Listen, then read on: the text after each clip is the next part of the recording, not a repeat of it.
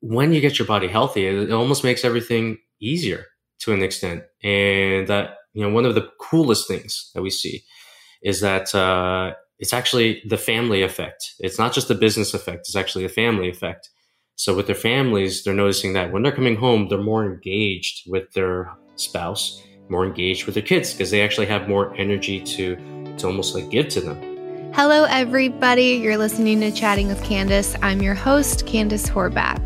Before we get started on this week's episode, if you want to support the podcast, you can go to chattingwithcandace.com. From there, you can sign up for our Patreon account where you get early access to episodes and sneak peeks at future guests.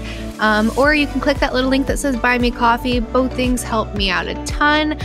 All of the funds are actually going right back into the podcast, so it's going to help improve the quality, get some advertisements out there, and hopefully start to scale this baby. A quick word from one of our sponsors, and I feel like it's really appropriate with the guests that we have. So I'm a huge fan of CBD, and this company called Amura has a line that is called Libertine. So this is their CBD line. They have these really cool heat, no burn gadgets with precisely measured out CBD flower, which is my preferred method. I just love the flower when it comes to the plants versus like the vape liquid and all of that. So you get these really chic and sleek looking devices, and you get the purest version of the CBD. So we're actually going to be doing a giveaway with these babies. So if you want your chance to win one of these for free with some CBD flower, all you have to do is make sure that you are following me on social media, tag 2 buddies on this post for this episode, and tag Amura, and I will send out these to 4 lucky winners, and it will come with 1 pack of CBD flower. So what's really cool when you get these babies is that you get like a little, almost like a wine list. It gives you like the tasting notes. It gives you the chemical breakdown of each of the flowers. So that's pretty cool for anyone that likes that information. And then if you just want to your very own, if you don't want to, wait to see if you're one of the winners, you can go to amura.com. It's OMURA.com and use code Candace to get 15% off. If you are a user and you do dig it, let me know. Tag me, tag the company. We'd both appreciate it. So now that all of my shameless plugs are through, please help me welcome Dan Go. Dan Go is the #1 body transformation coach to entrepreneurs. He is the founder of highperformancefounder.com. He's got a really cool Twitter account, and I got connected with him with a couple of mutual friends online. So yeah, I hope you enjoy this conversation. We get into health, fitness, diet, wellness, parenting, all of that good stuff. So enjoy. I was really stoked that you wanted to come on, because for the longest time I've been having a lot of requests for like a health and nutrition episode, and I think the way that women look at fitness and health is very different than the way that men attack that same issue. So I definitely want to be able to get it from both angles, because that's obviously beneficial for everybody. And then I heard you're a new dad, right? Yes. Congratulations. Yes. How old? Thank you. She's 13 months old, and it's going fast. Oh, it's going yeah. super fast. Yeah. Yep. We have a 1.5-year-old, and it's nice. like, whoo, time moves different. I'm like, oh wow, is a he or she yeah. Okay, and then is he starting to walk right now? Oh my gosh, running, climbing, like he's very kinesthetic. So we finally got a mama like 2 days ago, and then he says I do instead of yes. So he says I do, mama, and dog and ball. That's all we have. But movement wise, he excels. That's awesome. We're we're living in Costa Rica right now, so he's and his mother-in-law, or sorry, not his, but my daughter's mother-in-law is Chinese, and we're speaking English. He's literally, or she, our daughter Koa is just getting like Spanish, English, and Chinese all spoken to her at the same time right now. Oh, amazing. So yeah, it is. It's kind of cool. She's picking up. She's picking it up. Not walking yet, but I don't think I'm in any rush for that to happen right now. No, I feel like one develops first, right? Yeah. And then that they kind of like sharpen that tool and then they move on to the next skill set. Nice. Yeah. Nice. Yeah. I would Yeah. wish that I was so my dad's Japanese, he's like from Japan, and he like was so lazy about it. I was like, why didn't you give me that advantage? Because it's such an advantage to be bi or trilingual Yeah. or as many as you can pick up. So good for Yeah. you. Yeah. Did your dad immigrate to the States by any chance? Yeah, he did. Okay. Yeah. I find that with sort of like immigrant parents, sometimes they want you to almost acclimate yourself to the society as much as possible. So that means like even in my household, we speak this dialect of Chinese called Fujian, but they never, only when they were swearing at me, they would actually use the language, but they never taught it to us. And part of the reason they did that, they explained later on, was they just want us to be as Canadian as humanly possible and to figure out the language thing later. Mhm. Yeah. And then now that I'm here, 41 years old, and I'm like, I wish you just were a little bit more tighter with that and gave me the second language, Mhm. stayed on top of it a little bit more. But here we are. We're all good. Mhm. Yeah, it's a lot easier when you're younger, as are most Yeah. things to learn. Yeah, absolutely. I'm starting to realize that right now. Just watching people, even like around me, just like learning to surf. There's such a difference between watching a baby learn to surf and watching like almost like this 50-year-old man learn to surf. Yeah, it's almost like two different mindsets going into it. And I've been talking about this with a lot of my friends. It seems like as you get age, the one thing that we have to almost like fight against and be aware of is just this acclimation towards fear Mhm. and an acclimation towards security. So I, even for myself, like I'm trying to push myself and not do the old man thing and be like, oh, that's too old for me. I'm not going to do that anymore. And that's how we kind of like keep ourselves young, but anyways, I'm rambling right now. I'm rambling. We're talking about health and fitness in the beginning. No, but mindset's a huge part of that, right? Yeah, and then I would say, especially when you adjust, like the family dynamic shifts, which is a very real, like turning point for most people, like that becoming a parent, like that nothing rocks you quite like that. Like that's one of the biggest changes that you'll go through as a human. So I think it's really interesting that you focus on entrepreneurs because that's its own special mindset compared to like the average guy that walks into like a Planet Fitness, right? Very different people. And then tackling someone who's maybe an entrepreneur and a new parent and they're married. So how do you start to kind of cultivate the mindset of I need to prioritize my body when there's all of these other stressors coming at me, right? Because let's say you're the main provider. So you kind of tend to put your career at number one priority because that helps provide for your family, which is truly the number one priority, right? So how do you fit body in there? Because that seems like a vanity project. It seems like a vanity project, but when we can change the perception of the body from vanity to a almost like a mindset of performance, then it's almost like we switch up their brains a little bit. So like when we take in entrepreneurs, they are dealing with almost like anywhere between 9 to 14-hour days, depending on what they're doing. They're also dealing with coming home and not having to deal with family, but raising their family after a long day of stressful work. Mm-hmm. And then at some point in time, they're like, what is this all for? Why would I even try to get my body in shape?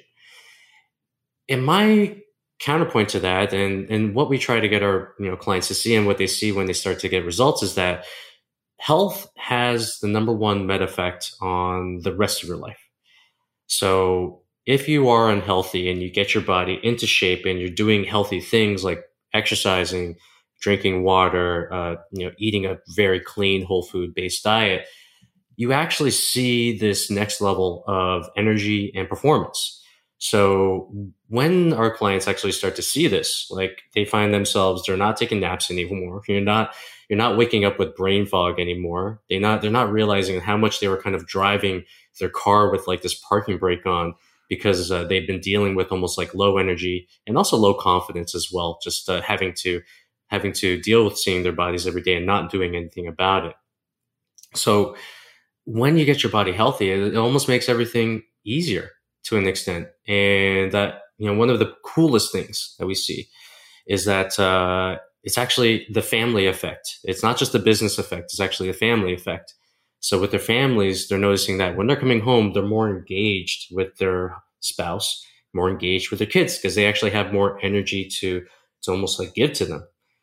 And the second thing that we notice with them is that their family members start getting in on the act. Because if there's anything that we know about parents and dads especially is that they're the leaders of the family.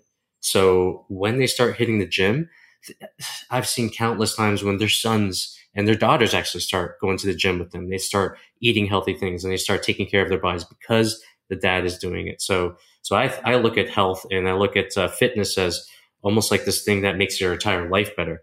And if we can see it from that angle, then maybe it makes us more willing to like do those things rather than like from a vanity angle. Mm-hmm. And if you're not operating at a peak performance, like if you're carrying a ton of extra weight, or like you let your body go to a point where you start getting like illness or autoimmune issues, then I mean, you can directly see the effect everywhere in your life. You won't be able to work if it gets so bad. You won't be able to maintain healthy relationships if it gets so bad. So I think we too often just write it off as I want washboard abs, and anyone who invests that time doesn't care about their business or is neglecting their family. It's all related. I think it's all about balance as well. So if you're at the gym for 5 hours a day and then that's all you're doing, well, that's maybe not a good idea if you have other goals. But it's kind of attacking it from like a healthy perspective. I was curious. So when it comes to getting into fitness, I find like it's very easy to overdo stuff, especially if you're talking to entrepreneurs, right? Like someone who's just like a go, go, go kind of person. How do you prevent, I guess, like a negative relationship with that? So for me, what I see, and just from what I've experienced as a woman, it's we tend to hyper focus on calories and we get a negative relationship with food. So we end up actually eating foods that are worse for us and do more damage to our body, like diet, light, Splenda, all of these things, because that's just like really dated nutritional information that we were raised with. And then with men, we see men that just want to be like the next, like, Schwarzenegger, and they're going to CrossFit and destroying their joints, or they're trying to lift things that they have no business lifting. So how do you, I guess, check that ego and then cultivate a healthy relationship with diet and exercise? Well, I think the first thing that has to happen is understanding our thoughts, beliefs, and how we approach diet and exercise in the first place. Because what this does is it almost like gives you a mirror into how people deal with their issues and problems. And I think most of the times, let's talk about diet just first. We can't necessarily switch up the diet and start eating clean and start eating high protein and do any of this kind of stuff unless we actually get down to the root issues of like why you actually eat so much in the first place. Why is it uncontrollable? So the very first part is actually bringing awareness to that. So with entrepreneurs especially, or anyone, actually, like a lot of people deal with this. They actually deal with the aspect of stress eating and eating their emotions. And a lot of times they want to get tactical about it. So, okay, I got to count my calories and then I got to cut out carbs, or I got to do this and that. I got to fast for like 3 days. But what they're doing is they're taking like a tool and trying to fix a symptom when they're not necessarily going into the causes as to like why they do these things in the first place. So we actually have to see what these behaviors are, and we have to see what the underlying reasons that they're actually doing these behaviors are, right? So a lot of it is kind of like figuring out what those emotions are, bringing awareness to it, and making sure that we're not necessarily going to eradicate it. I mean, that's never going to happen, but we want to set up a strategy where you're able to deal with it on a regular basis, because it will come. And then afterwards, we want to make everything as simple as possible. So we do have a very boutique service, and obviously we work with a very specific clientele. We work with high achieving entrepreneurs. So what we do, it sounds so funny, but we try to actually make things as simple as humanly possible for them. So a lot of times you'll see trainers, okay, you got to count every single macro, and you got to do cardio on your off days, and you got to do cardio before your workouts, and you got to do this and that. And they will like try to attack this problem with as much intensity as possible. But the reality is that they're not in this fitness game. They have a life, they have a family, and this may be like number 3 on the priority list, right? Mm-hmm. So we try to actually make things as simple as humanly possible for them. So one of the things that we do is we try to line up their nutrition with their schedules, because a lot of times they're trying to like follow these like 16-8 fasts and do all this kind of stuff, when the reality is that actually I had a client say this to me. It's like, what is my diet called? What do you call this diet? I need to know. And I'm like, it is your name, diet. Okay. It is Lance. This is the Lance diet. Okay. And I feel like everyone needs a certain degree of specialization when it comes to kind of like fitting things into their schedule. And we want to make the diet almost as easy as humanly possible. And especially with entrepreneurs and people who have access to resources, one of the things that we love to do is find a very simple way in which you're getting prepared food in your hands, in the most convenient way possible, whether that's through cooking on your own, meal delivery, or even getting like a personal chef. But again, main thing about the diet is to make it as simple as possible, and to almost like set up an environment in a way where it's going to be easy for your body to lose weight and to lose body fat in a sustainable way that's not making you feel hungry all the time. And the same thing goes with the workouts. I like to tell my clients that, hey, you didn't get your body out of shape in a matter of 6 weeks, so don't expect to get your body in shape in a matter of 6 weeks. And also when it comes to the process of wanting to build muscle, and most entrepreneurs, they actually, a lot of them that I work with, they just want to lose like the gut. That's all they want to do. They just want to lose the gut. They want to feel confident about their body, and you want to feel like they're actually rocking this area of their life. Mm-hmm. So with the workouts, we make it very simple. We don't get them to do boatloads of cardio. We actually just get them to just like walk and just to do very light kind of active recovery type of stuff. And then we focus on the gym, and we focus on just building muscle in the gym. And actually, when it comes to building muscle in the gym, it doesn't really take that long either. It takes maybe like 45 minutes to an hour, 3 days a week. We don't want their lives to be interconnected with the gym whatsoever. That's my job. It's not theirs. And in general, when we're looking at the scope of what this person is dealing with, we have to hit it from an emotional angle. Okay, so why are we doing these things? And then we have to look at their schedules and be strategic about it and be like, okay, so when is going to be the perfect time for you to eat your meals? Mm-hmm. How are we going to get these meals prepared for you? How are we going to get these meals in your hands?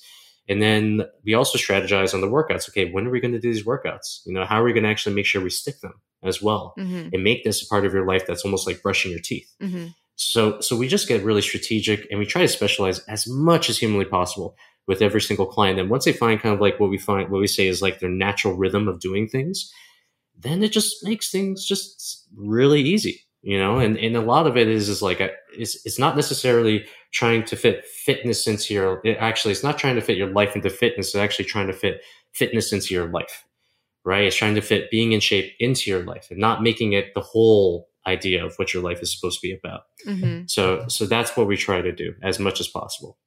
Yeah, I think that's so important. And I think, so I recently with having a baby and then like everything that was happening with the lockdowns, I wasn't going to work out with a mask on. Like that was just something that I thought was a little bit silly, breathing in, all of your CO2 while you're doing something that demanding. So I left the gym that I was with for a while, and I loved the people, but they were just being really tight with the restrictions, and I found a gym that wasn't. So I went to that gym just so I could get movement in while I was waiting for things to kind of lift. And the problem was, it was one of those boot camp classes. And when I signed up, I had told them when I had a baby X amount of months ago, this is me first getting back into movement regularly since that. But they definitely didn't relay that. And they have so many trainers. There's no way to really do that. Yeah. And they would push me so hard. I kid you not, for the first workout I did, I was probably I have like 2 flights of stairs for my house. Couldn't go up the stairs for like 2 weeks, was in agonizing pain, probably still dehydrated. And they're like, lift more, lift heavier, do more reps. And I'm like, there is overtraining. You know what I mean? It does. I'm not trying to go to the Olympics. Also, when you do this and I can't work out properly for 2 weeks, you just did more damage. So I ended up not going to that gym and just not working out until all the restrictions lifted, because I'm like, I can't win here. And I'm so fascinated how boot camps kind of still exist, because it is, I will look over and there will be a 250-pound man next to me and we're supposed to do the same workout. Yeah. That doesn't make sense. It's so all things considered, I think boot camps and CrossFit are almost like, I'm not going to say they're the bane of fitness, and anyone who's watching and doing these things, if that gets you in shape, then more power to you. That's great. But when we think about how getting stronger, building muscle, and actually burning fat is, when we think about the basic tenets of these, it's not actually about like trying to like drive you into the ground as much as possible. It's actually about slowly building you up to where you're doing a little bit more than you did the day before, and doing it in a way that's safe for you. So I actually had this client, New York Times bestseller guy, is just freaking awesome. And he was doing CrossFit right before he met me. And he actually said to me, is like, are the workouts supposed to be this easy? Right. and I was like, yeah, dude, like take your rest, man, chill out, go tweet, go do your thing. And he was like, dude, after every single CrossFit class that he did, exercise is actually supposed to be this thing that makes you like super energetic. But he found himself, he was dragging his feet because they were just driving him into the ground. And in general, it's like, you can't really do programming for everybody. Like programming a workout actually has to be specific, has to be individualized to the goals. And in general, when people invest into things, say like F45, say into like that boot camp or things of that nature, they're tying in this correlation that your exercise and how much you sweat is correlated to your results. When the reality is that it actually has nothing to do with it whatsoever. Yeah. And yeah, like workouts are supposed to actually build you up, make you stronger, give you more energy, and actually make you feel good, instead of like driving down your body, making it super intense, and then making you have injuries, from one day to another, and having these nagging injuries. So yeah, I'm not necessarily a fan of boot camp workouts whatsoever. Not necessarily a fan of working out with your mask either. I think that's like ridiculous. I think that's I remember I tried like squatting heavy with a mask on, and it was almost like wearing those gas masks, while you're trying to lift. I mean, apparently it's supposed to be good for MMA fighters, but not necessarily good if we're trying to be normal people trying to get a lift in. Yeah, there was a time where people were showing those compilations of people just like passing out. Yeah. And I was like, I'm glad it's out there. I'm glad people are sharing it. And I mean, if people are going to come at me, and you can look at other episodes. I'm all for wearing masks if you want to wear a mask, but I think there is a line when you see kids passing out at a track meet. Yeah. But so going back to like personalization, so there's this ad that my husband keeps seeing all over his social, and he's like, I have to put my VPN on because like they're watching me, because he's like, he's been really trying to research like diet and exercise since becoming a dad. Like I always joke, like we both had gained weight during the pregnancy, and he's hanging on to probably a little bit more than me at this point. But the new thing that we're seeing ads for are fasting windows dependent on your body type. So there's like 864. And I'm just curious how much of that is like clickbaity. And if you were a fan of intermittent fasting, or even doing like those 24-hour fasts that I know some, like they tell a lot of women to do like 24 to 36 once a week, especially if you're like postmenopausal, and how much of that is accurate. I feel like all of these, like a good amount of these ads, like the thing for fasting for your body type, are just clickbaity. Okay. I would say that are highly BS. There is no research out there that actually there's no research out there that actually says what body type you are. Actually, that's kind of like the thing that's kind of like the most misconceived notion in fitness is that this person's pudgy, so we're gonna call him mesomorphic or whatever like that, and this person is this. When the reality is that actually has no basis in science whatsoever. I think it was done as like I think it started off as almost like a marketing and advertising or sales kind of angle, but I'm not exactly too sure about that. But when it comes to fasting, what we know about it is actually it's actually not bad for digestion. So if people have IBS, if people actually have digestive issues, then it seems like doing anything from a period of like 16 to 24 hours for a fast is actually pretty good for your digestion. Apart from that, if we're thinking about burning fat, if we're thinking about, let's just say if we're thinking about burning fat, there is nothing to say that fasting is actually better than caloric restriction.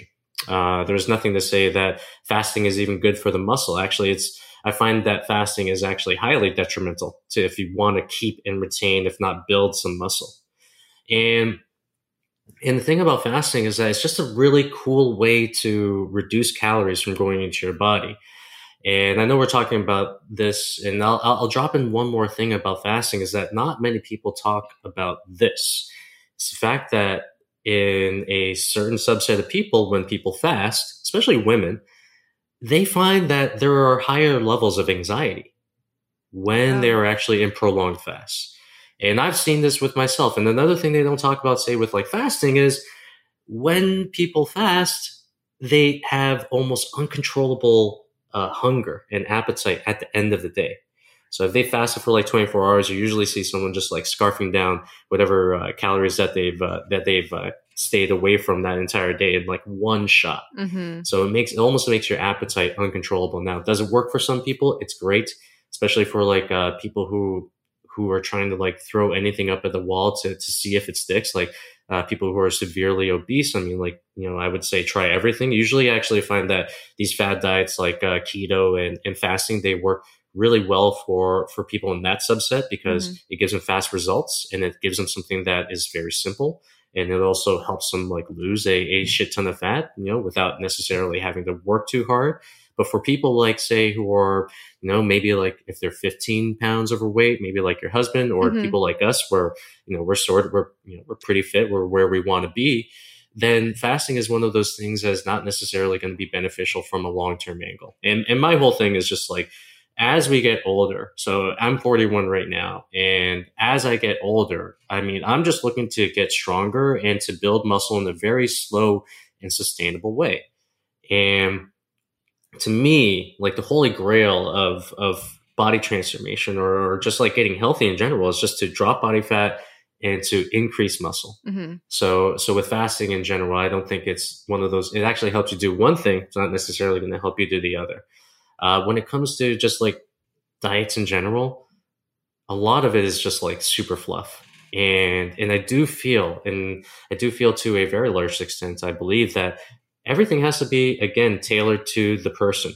And I'm not talking about like body types. I'm not talking about like personality types, but maybe, who knows? But blood types is a thing. Yeah, the blood type diet. Yeah, I have. Mine is like the most restrictive. So I'm like, I don't care if this will make me look like Giselle because I wouldn't be able to eat anything. Yeah, and the thing about those blood type diets is just like, it's just not accurate. I mean, it's not as accurate as we all think it is. And we're actually, like, something that I say about science in general is that we actually have advanced very significantly, but there's a lot that we don't know. So a lot of like the stuff that people are kind of like using single studies on and just like pushing out there as like the truth, there is still a lot more research to be done behind it. So, but yeah, I mean, like, I don't believe in eating for your body type. I don't believe in eating for your blood type. I do believe in like just keeping things as simple as possible and then tuning it to your lifestyle. And yeah, if certain foods don't agree with you, then we're not going to eat certain foods. But in general, we try to keep things as less restrictive as possible and as more attuned to what they do already. So what about when it comes to boosting testosterone? Because that's one of like the really big claims of the intermittent fasting is that it's supposed to help boost testosterone. Yeah. It's going to be hard to boost testosterone if you're limiting the amount of muscle you're able to build inside of a workout. Mm. So I think like especially with like testosterone, I found that again just it's foundational. So for me, I found the best testosterone, I guess, boosting cocktail is number one, let's not be fat, or let's not be overly fat, Mm-hmm. right? Let's actually keep our body fats down to a nominal level and do whatever you can with your diet and exercise to make that happen. Number two is to actually lift heavy weights and to build muscle. And heavy weights is a very subjective term. It's just heavy according to what you think is heavy. And then the next one is just time in nature, time in the sun, making sure you're getting adequate vitamin D levels, just to make sure that it gives you that best environment to actually boost testosterone. And that's pretty much it. I think people, especially with like guys, especially with testosterone, they look at it as like as almost like that secret magic trick and that like magic hack. So I don't know if your husband has been through this, but maybe you heard a couple of his friends are like, yeah, man, like I went to this testosterone doctor. My T was like super low, and now I'm like on testosterone, and technically I have to be on it forever. But now I'm on testosterone. My T levels are this, and usually when I see people like that, it's like they haven't exhausted the natural means to get there at all. So, people who are getting like testosterone shots are not necessarily sleep. Actually, sorry, sleep is a big one. So they're not sleeping 8 hours a day. They're not hitting the gym and lifting heavy. They're not spending time in nature. They're not actually doing anything to diet down and get rid of their body fat. So they haven't even given themselves a chance. So they're actually taking, exogenous like testosterone to supplement it, to kind of like fix a problem that is actually needed to be fixed by work and not necessarily by injections. I didn't know that sunlight and nature were a part of that calculation. So they do it in a very roundabout way, right? So I'm not going to say like, okay, well, if you get direct sunlight, then you're boosting testosterone by 25% or anything like that. But what time in nature and sunlight does is it actually helps reduce cortisol. So when you're reducing your stress levels and when you're spending time out in nature and when you're actually breathing in the greens and doing some forest bathing or maybe like, laying out in the sun, whatever it is, it de-stresses you. It lowers your cortisol levels. So that gives you, again, like a better chance at increasing your testosterone levels. And that's your belly fat usually too, right? With men? Yeah, it's that, the belly fat, what we call like android fat. We find that when people have an enormous gut and enormous belly, then that alone is going to severely hamper their efforts towards boosting testosterone. And if I were to simplify, I'd be like, don't be fat, gain some muscle, spend time out in nature, and get your sleep. That's pretty much it. And then isn't it like large muscle groups as well? Like that's also a way. Like so, do incorporating legs every day to some extent. I don't know about legs every day, although that would be like so torturous, and you have to be super masochistic to want to do like legs every single day. Legs are like the bane of my society or a bane of my existence. But when I think about the foundational exercises, yes, it is like the squat, it is the deadlift, it is the bench, it is some form of rowing, it is some form of overhead pulling. It is some form of overhead pressing and some form of hip thrusting or hip hinging, and maybe like a single leg movement in terms of that. And if you actually just focus on maybe those movements, then and actually just get progressively stronger in those, I feel like those would give you like the best, almost like the best environment to boost testosterone for yourself. Yeah, because also when you start taking the injections as well, I don't know if you're trying to conceive, is that kind of puts a hindrance on that. So I remember my husband's doctor was saying, well, we could put you on this, but we know you guys want to have another kid, and so that's not an option for him. Yeah, it's well, I don't want to talk about your husband when he's not in the room and all this kind of stuff, but yeah, I mean, if he did, are you guys actually trying to get like kids again, or try to have multiple? How many kids do you want? We want like 2. I say 2, but then there's like those really amazing days, and you're like, I could have a lot of kids, and he's like, Candace, we need to talk. I do not want 10 kids. So we actually said 1. And then things are going so good with our daughter that sometimes like you give the eye to your spouse, you're like, hey, What Yeah. do you think about like one more? A Uh-huh. couple more. Mm-hmm. Yeah. So let's just say like your husband he wants to boost testosterone. It's really just like, okay, well, let's drop the body fat bit, bud. Mm-hmm. Let's actually do that. Mm-hmm. Let's just hit the gym and let's just kind of like keep things as simple as humanly possible. And we also have to consider the fact that when you have a kid, especially from a guy's perspective, testosterone drops, right? So Mm-hmm. there's this like significant drop of testosterone when you have a child. And I have my own theory around this as well, What's your right? theory? So my theory is that people find there's a correlation between the drop in testosterone and having a child because of the fact that guys, when they have a child, and actually just guys and women, or whatever whatever nouns you want to use, but when they actually have a child, they're not getting sleep, they are not exercising, they are eating like crap because they're not getting sleep. And then this is the cocktail to drop your testosterone. You're not going out in nature as much as you want. You're not free. You basically have a kid Mm-hmm. 24/7. So that's my theory. I think like what happens when you have a kid is like all the things that you're doing that were healthy kind of go out the window because you're trying to take care of this kid. You have to refine those, but then those are the reasons why your testosterone is actually dropping. Do you want to hear the evolutionary biologist Yes. theory? So they say that the reason that the dad's T drops so significantly when the baby's born is that essentially, like in the caveman eras, you would want him to like stay and help take care of the baby and not like go out hunting and go out and try to find like the next hot thing to spread the seed. So you kind of want him to be like a little bit calmer, a little bit more tame so that he stays in the cave.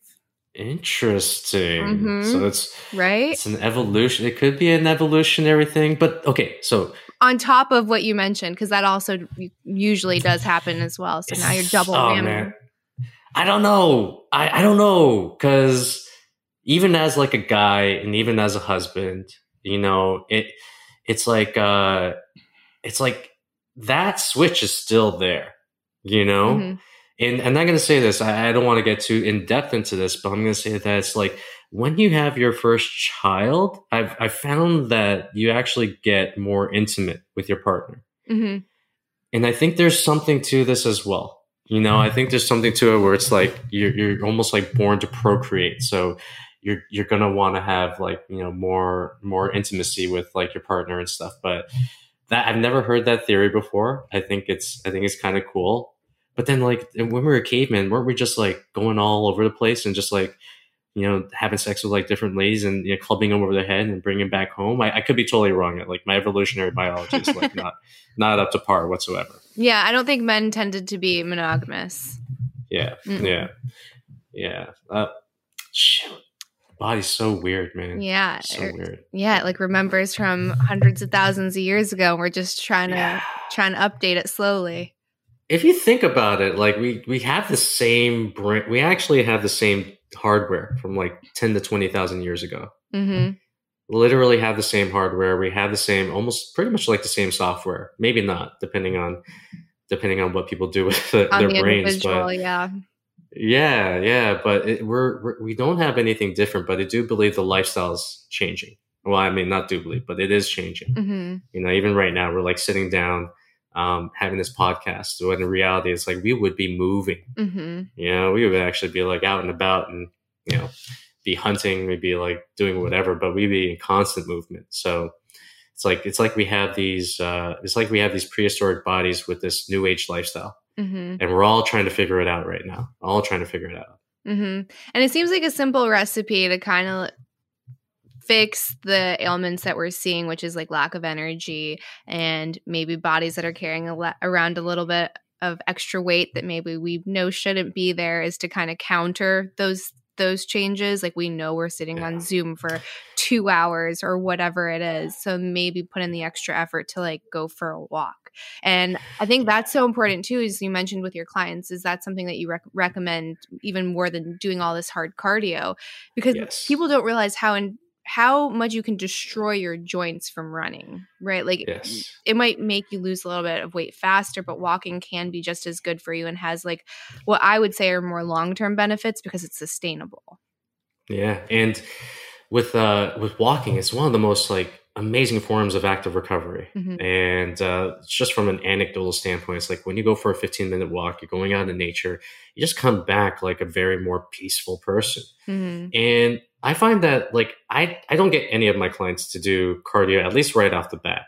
Right. And Mm-hmm. I just don't even get them on the treadmill. And every single one of them, actually about 50% of them are like, thank God. And the other 50% is, dude, where's my cardio, man? Like, you know what? And I do this for a very specific reason. And it's because cardio has this law of diminishing returns, right? So the more cardio you do, the more detrimental it becomes to your body, and the more you actually have to do it to elicit the same benefits. So, you know, for a guy who goes like, let's just say like for a guy who goes on the 20-minute runs, first time running, and goes on 20-minute run, does this like 5 times, and does it for like a full on like 3 weeks, he's going to find that he actually lost a good amount of weight just doing that. Then he loses the amount of weight. He keeps on doing this. He finds that after like 6 weeks, the results are actually slowing down. They're not coming as fast. So he actually finds that he has to up his cardio. He has to increase the amount of time that he does it. And then what that does is that also increases the chances of injuries and joints and almost like joint instability, because you are putting more pounds on your joints. You're putting more like repetitions on them. So as you actually have to do more, your body is almost like needing to do less. And that's why I call it like the law of diminishing returns with cardio. It's like, in order to elicit the same like fat burning effect, you actually have to keep on doing more incrementally. You have to keep on progressively overloading it. When the reality is that we don't have to use cardio to lose any weight or to burn off any fat. If you want to do it for the brain boosting benefits, I say right on. You know, like you want to do it, you want to turn on your brain, I say go ahead, go for a 10-minute hit run, you know, go for a 10-minute hit session. And that's one of the best ways to turn on your brain. But if you're doing it specifically for weight loss and to lose weight or to burn calories, then it's almost like you're just fighting a losing game, I find. And you can get the same benefits that you get from cardio that you can get from walking. It's all in the distance. So if you want to do a kilometer, go walk a kilometer instead of running a kilometer. It's going to be much easier on your body. You're going to get much more, you're actually going to get just as much of a mental benefit than you did with the actual running. It may take a little bit longer, yes. But again, you're doing a solid for your body over the long term, rather than trying to trade off your body in order to lose some weight. So I guess, are those decisions also funneled through longevity? So like that's something that's really trendy right now, is everyone wants to live to be like 130 years old or forever in some cases. And when it comes to like marathon runners or like Olympic heavy lifters, like that's not the recipe for longevity. So do you kind of make your clients protocols based off of that as well and like educate them on that? Or is it dependent on whether that's a goal of theirs? Longevity is always a goal. You know, I've never met anyone that's just came to me and was like, you know what? I want to live this life as fast as humanly possible. It's like, you know, everyone wants to stay here. So I look at it from an aspect of two things. So one is the quantity of life, so the length of your life. And when we get to the length of your life, there's one very specific thing that we know is that if you're in a long-term caloric deficit, then you're doing it with whole foods, with nutritious foods, you're keeping your weight down. That actually gives you the best bet to living as long as humanly possible. Now, there's the other thing, which is quality. So as you get older, what happens is that you just wither and you just almost like fade. So it's on us. You know, I'm 41 right now, and I have to do everything I can to make sure I am keeping my level of performance at a specific level, at a level that I'm very satisfied with. And I understand that, if you can actually do these things like as you're 41 or as you're 31 or whatever age that you are, then you can increase that quality of life that usually old people miss, or not old people. I don't want to call them old people, but the elderly. If they're elderly and they haven't worked out, they haven't exercised, they haven't built muscle, they haven't done any kind of like mobility or stretching, then they are going to have a very uniquely different quality of life than someone who has been to the gym, has been exercising, has been taking care of his body, and also has been doing some form of like mobility. So when it comes to the quality of life, I actually think muscle is that secret, right? Because it is the one thing in our bodies that actually starts to dwindle by the time we get to the age of 30. And it starts to decrease if we don't keep it up. And the thing is that it's not just your muscles, it's also strengthening your joints. You want to make sure that your joints are strong. You don't want to hit hip replacement surgery at like 65 or 70. You want to actually have a solid body from a joint perspective and from a muscle perspective. And I think the more muscle, you don't have to be Arnold Schwarzenegger, definitely don't have to be him, but the more muscle that you have on your body, the more you're going to be able to do really cool stuff as you age. And I actually do think that to a certain degree, it keeps me young as well. It keeps me young. I have this this theory where I think it like stretches your skin and just like it just like keeps it in a perfect place or whatever. But again, there's just something to be said about just the weightlifting and being able to feel and look young. So again, if you want to live the longest that you want to live, and I tell my clients this all the time, is like find a way of eating that keeps you at a weight that you're very happy with, and that's going to be healthy, and do as much as you can to build as much muscle as possible. And again, you're not going to be Arnold. You can expect maybe 1 pound of muscle gained within like a 12 to 16 week time frame, maybe even longer, depending on how trained you are. So yeah, it's more quality and quantity. And when we get these two things going together, you just see those videos on TikTok and Instagram of like 56, 60-year-olds doing like L-sits and stuff. And if I were to create like the most perfect society, I would almost want to have everyone geared towards that and just being like the most, not jacked, but the most fit human beings as possible, no matter what their age is. Mm-hmm. Yeah, there's just a certain level of like mental clarity that kicks in once you are moving every day. And it doesn't have to be intense, but just like moving with intention every day. Yeah, absolutely. And we were designed to move. Right? I mean, like if we're not moving our bodies, then essentially we're not doing anything to build and also protect our brains. And man, I always say this on Twitter every single time. I'm like, hey, the harder you work your body, the better your brain's going to work. And then some guy on Twitter replies back, well, Stephen Hawking has something to say to you right now. They'll always say something like the exception or whatever it is. And now I'm just like, okay, well, I always expect it. Mm-hmm. But in general, if we actually look at the bevy of research that we have right now, we know that there's a brain-body connection. We know that we were meant to, and we are actually talking about this very earlier. It's like, as humans, we have these prehistoric bodies that were meant to move, that were meant to be in motion. So when we're sitting down and when we're kind of like having this sedentary life, it's almost like an affront to our brains. And there's a very specific reason why you exercise. And then you have all these crazy ideas and you have all these creative stuff coming out of your brain. It's because you are it's like exercise is like the on switch for your brain. And it doesn't matter how you get it. Personally, for me, I think you get the most ROI from lifting because you get your heart health, you get your lung health, you build muscle, you protect your joints. I just see it as like a win-win-win as long as you as long as you intend to do it properly and with good form. And in general, it's just like, it's just set yourself up as much as humanly possible to be as fit as you can. Yeah. So have you played around with like any of these like trendy workouts or trendy diets and then done like blood tests to see if that affects like your biological age at all? Okay. The blood test thing I have not done, but I have done countless DEXA scans. And for me, a lot of people go to blood work and that's cool. I find like I'm a DEXA. So a DEXA scan is like the most accurate body fat scan that you can get. in the entire world, at least right now. You should never get your body fat tested by InBodies or any kind of like things that you have to hold on to. You want to get like a proper DEXA scan. So I've like poured over maybe hundreds of DEXA scans over the course of the last like 2 or 3 years. And we found very specific things. So number one is when we're looking at a DEXA scan, obviously we're looking at body fat.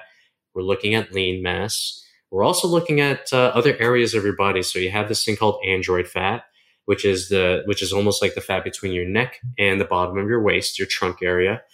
And that is actually the most active fat that you have in your body. So it's the most dangerous. And then you have your gynoid fat, which we don't really care about. It's kind of like the subcutaneous stuff.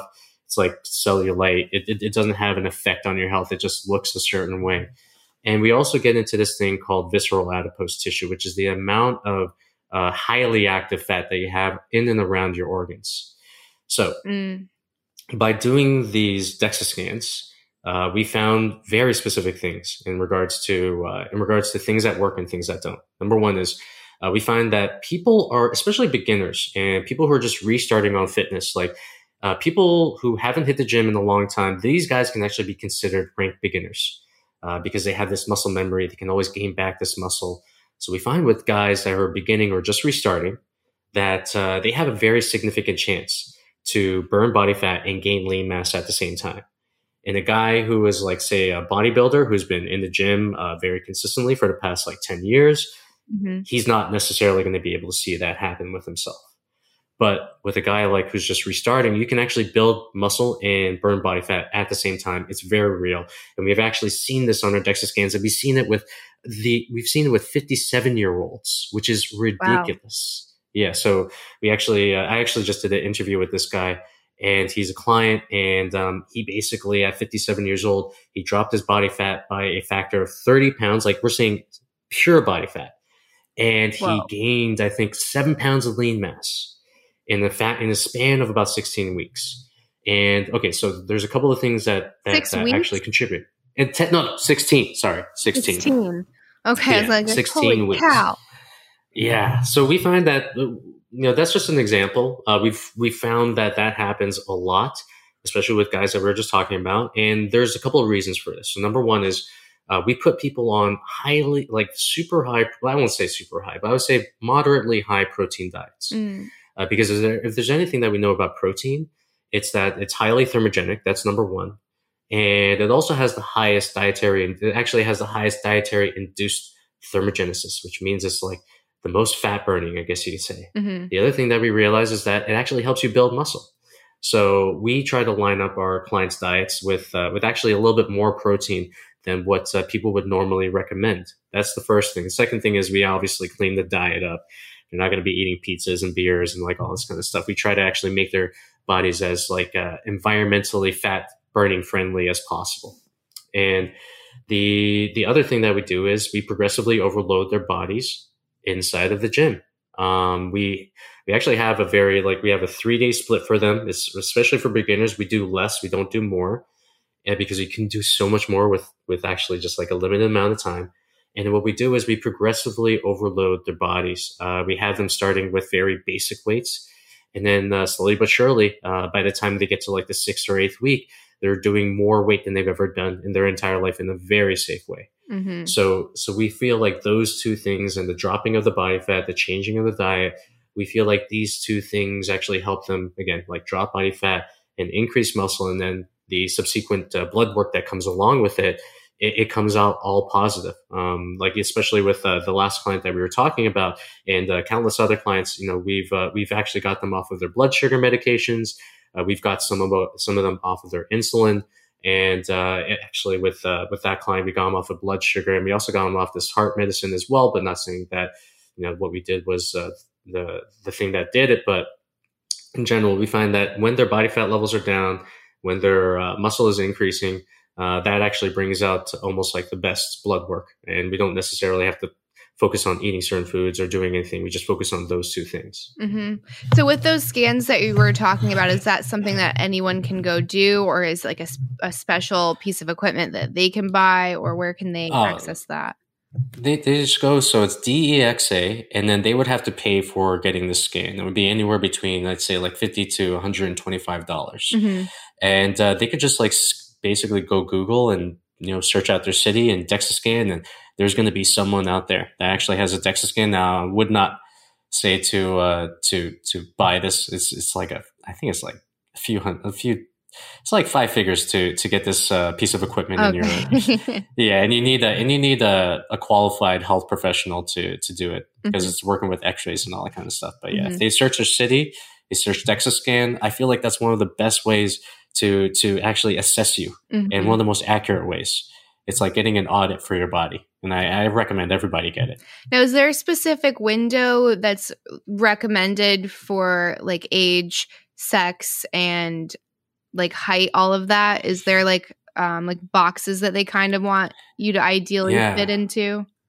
Yeah, you have they give you almost like the age and the new average of what body fat should be.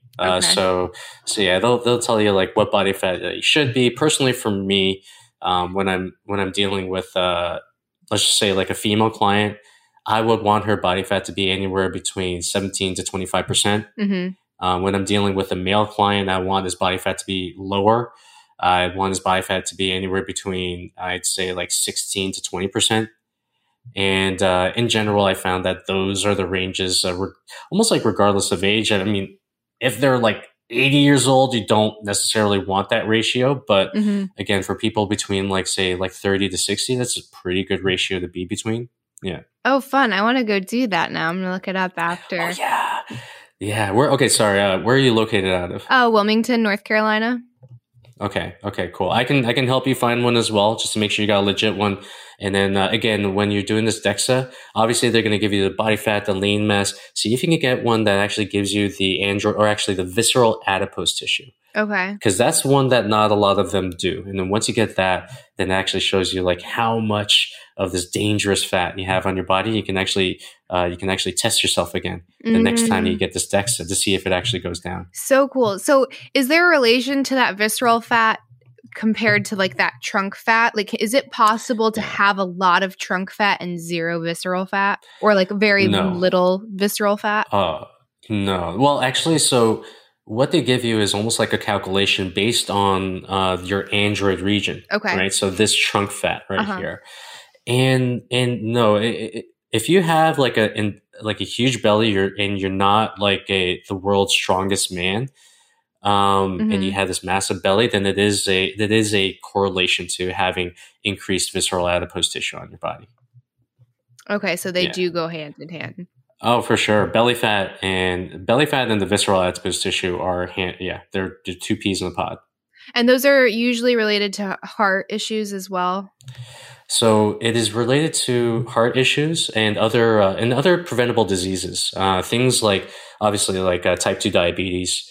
It's correlated with certain forms of cancer. It's correlated with certain with prevention or preventable heart disease, and also just like a reduction of your hormones and testosterone levels.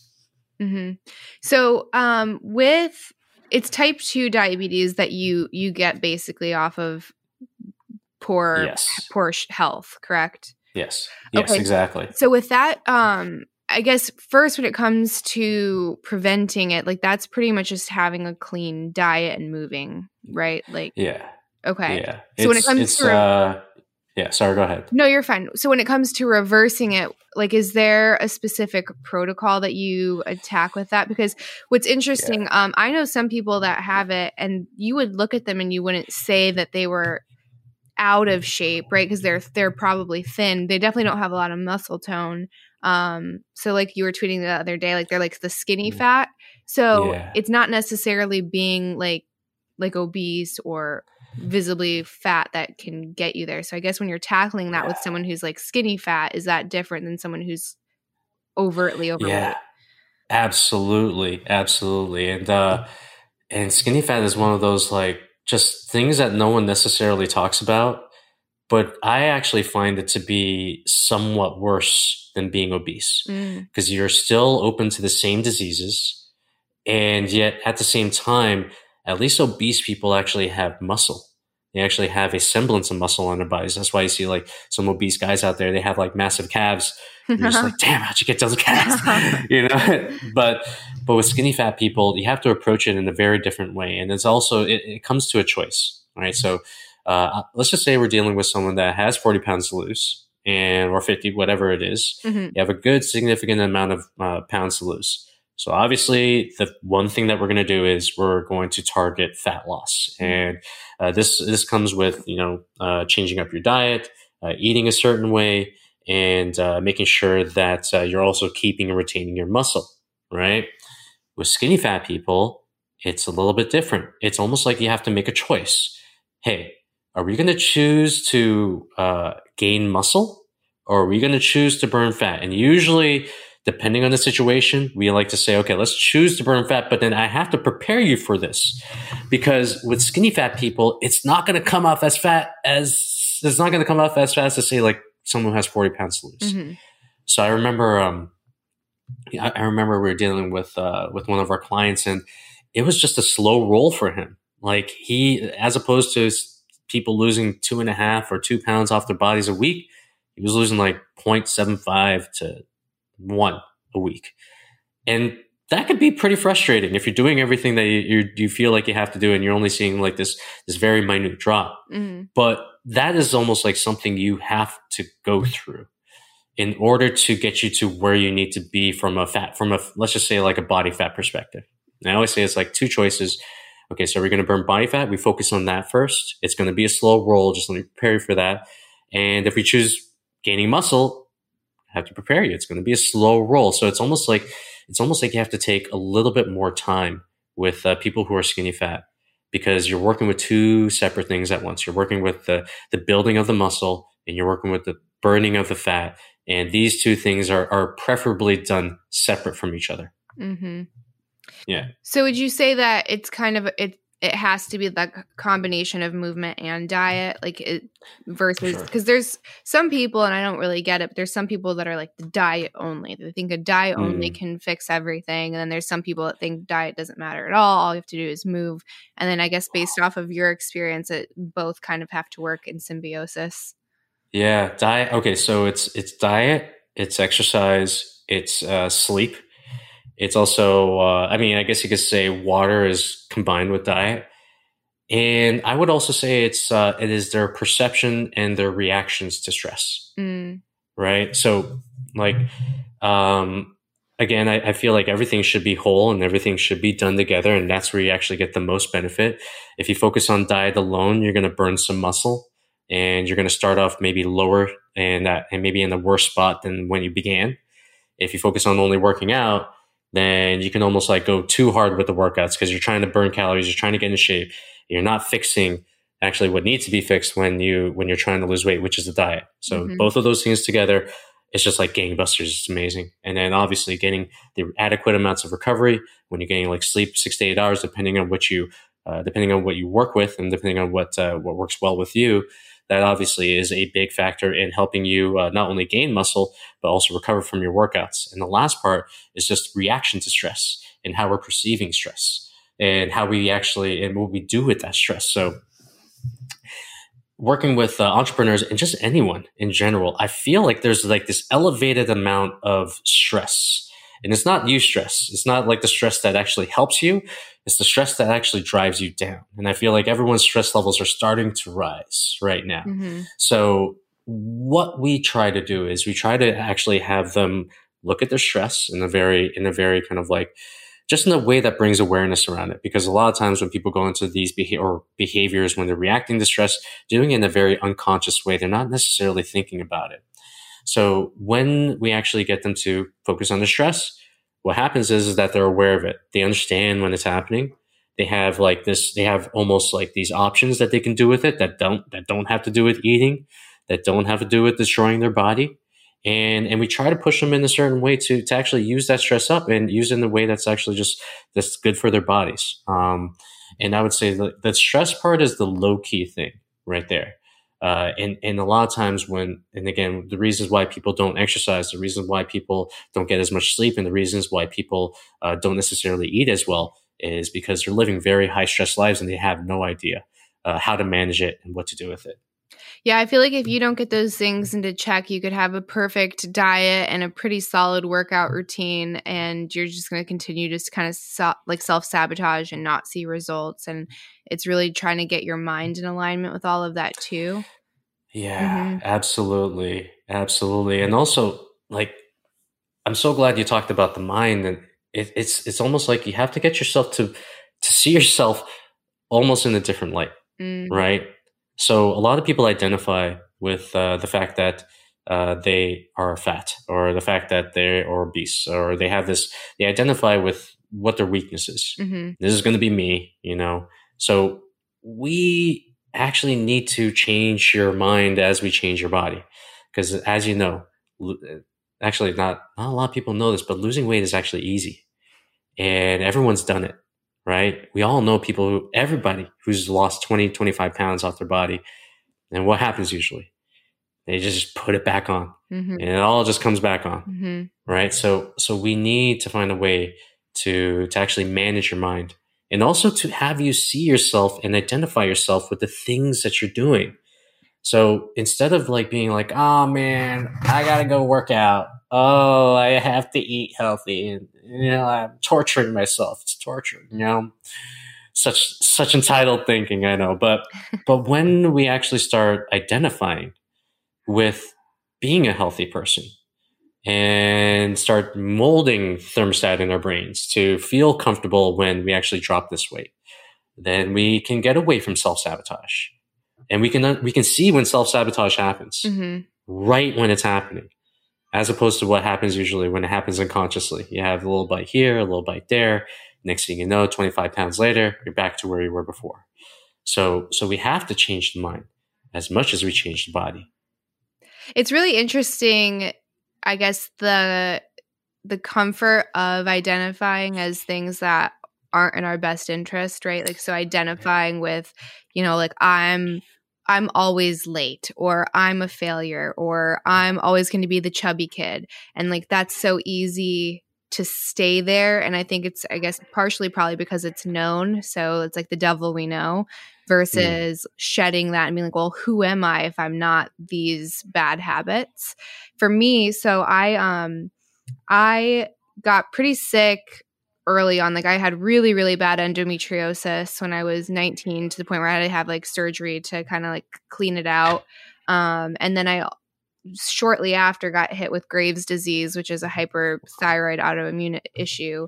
And it got so bad because it went untreated for a long time because no one knew what was wrong with me because I looked healthy. Everyone thought I had an eating disorder. And that's like the problem with being a woman, is like they saw a young college girl that was underweight and they were like, oh, she's just not eating. I'm like, I'm eating like a horse. Like, I promise you, I'm eating like a horse. And it just went so long that I got down to 90 pounds, which is really light for me. Wow. My muscles atrophied. I couldn't go upstairs or use my legs anymore. So my husband actually had to carry me around. It was really, really intense. And I remember when I started recovering and I was on medication, I went to the gym and I was like, I'm going to try to just do the leg press, like super light. And I couldn't do it. My legs still weren't to a point where I could do it with no weight. And I broke down. I started crying in the middle of the gym and I was like, I will never take my health for granted again. The moment that my muscles come back, like, I'm never going to look at working out like I have to. I'm going to be like, I'm blessed that my legs work. And anytime I get into like a negative loop where I'm like, oh, I'm so tired, I don't want to go to the gym, I immediately go back to that anchor and I'm like, no, your legs work. This is such a blessing, and like, don't even for a second look at it like a bad thing. And that's helped me so much, just that reframing. Yeah, it's looking at the aspect of using our bodies as a privilege, right? Not necessarily as a right. Especially like if you get your health taken away from you, that I hope should be enough to push you to actually never let that happen again to you, right? And the thing is, like, we take these things for granted. Even the most simple things, man, just like if you've ever sprained your ankle, what's the thing that you're hoping for You're like, I just hope I walk properly again. And when you walk properly again, you're like, oh, stupid ankle. It's just like, walking's normal to me. When the reality is that, these things are not necessarily a like, you have to do this and you must do this. It's literally like, yo, dude, I am living such a great life that I get to actually carve out time to go to the gym. Mm-hmm. I'm able to use my body in the gym. I'm able to to actually increase my strength. I'm able to actually improve inside the gym. And when we start looking at these things as almost like, I like it to call it as like looking at it as like your sanctuaries and looking at it as like your places of healing and places of improvement, Mm-hmm. then I feel like, maybe more people would actually start gravitating towards it when they kind of get away from the work aspect of things and get into the aspect of like, hey, guess what? Like, I'm blessed to actually be in this world in the first place. I'm blessed to be using this body. I'm blessed to have an arm and a leg and hands and everything that I have right now. Mm-hmm. And I will not take this for granted. Mm-hmm. And I will use this whole body and my brain to the best of my ability. Mm-hmm. Right? Fuck, man. That to me is the pinnacle of mindset. And I'm so glad you're able to just like have that moment. It's almost like that rock bottom moment. Oh yeah. Yeah. It's just like never again. And far be it from me to say, I feel like a lot of people have to hit that rock bottom. Mm-hmm. It's almost like they have to learn the hard way. And if you don't, and if you're listening to this and you don't have to learn the hard way, please do something about it. Right? Please. Right. That's what they say. Wisdom is learning from other people's mistakes. Yes. Mm-hmm. And like Absolutely. knowledge is learning from your own, and being a fool is simply not learning. Yeah. Yeah. Well, we know that on Twitter, just being on that platform.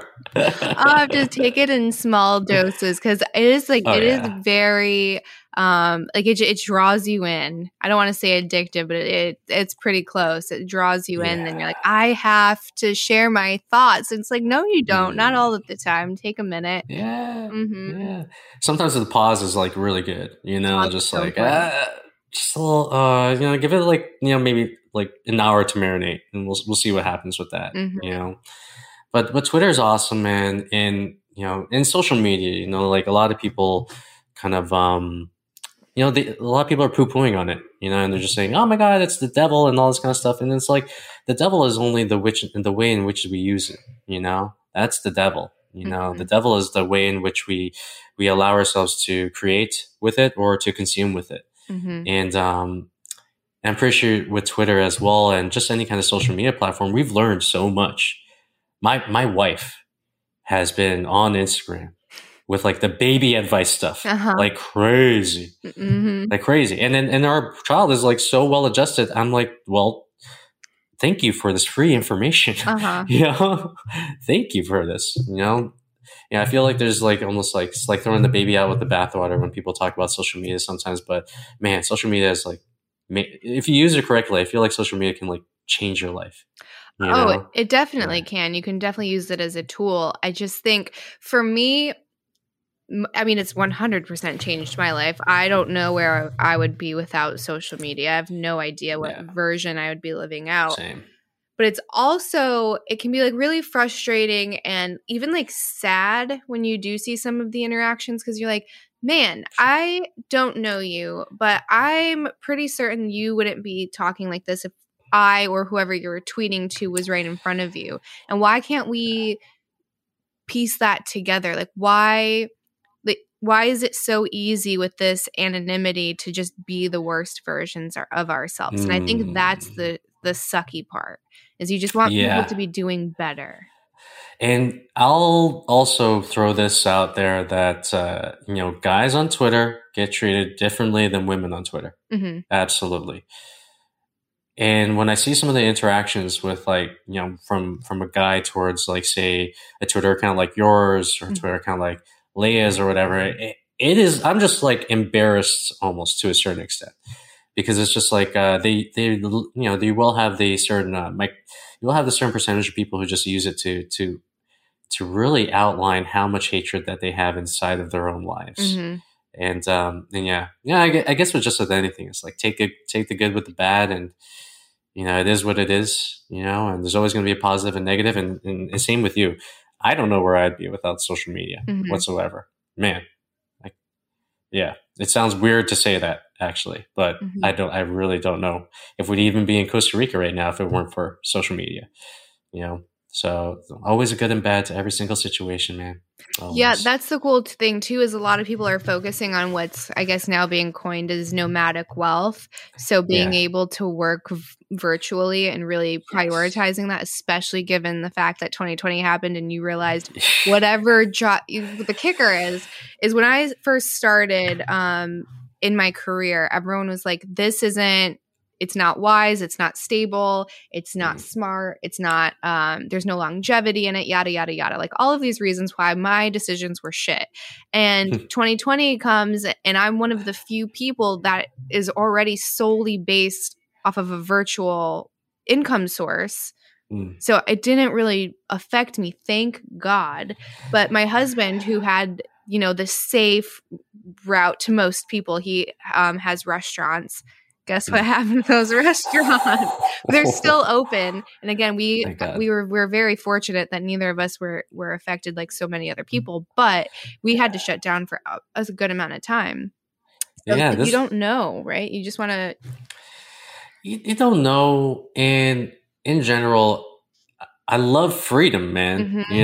Oh, Yeah. So there's mental freedom, there's financial freedom, and low key location freedom is one of those things that I have almost like gravitated to.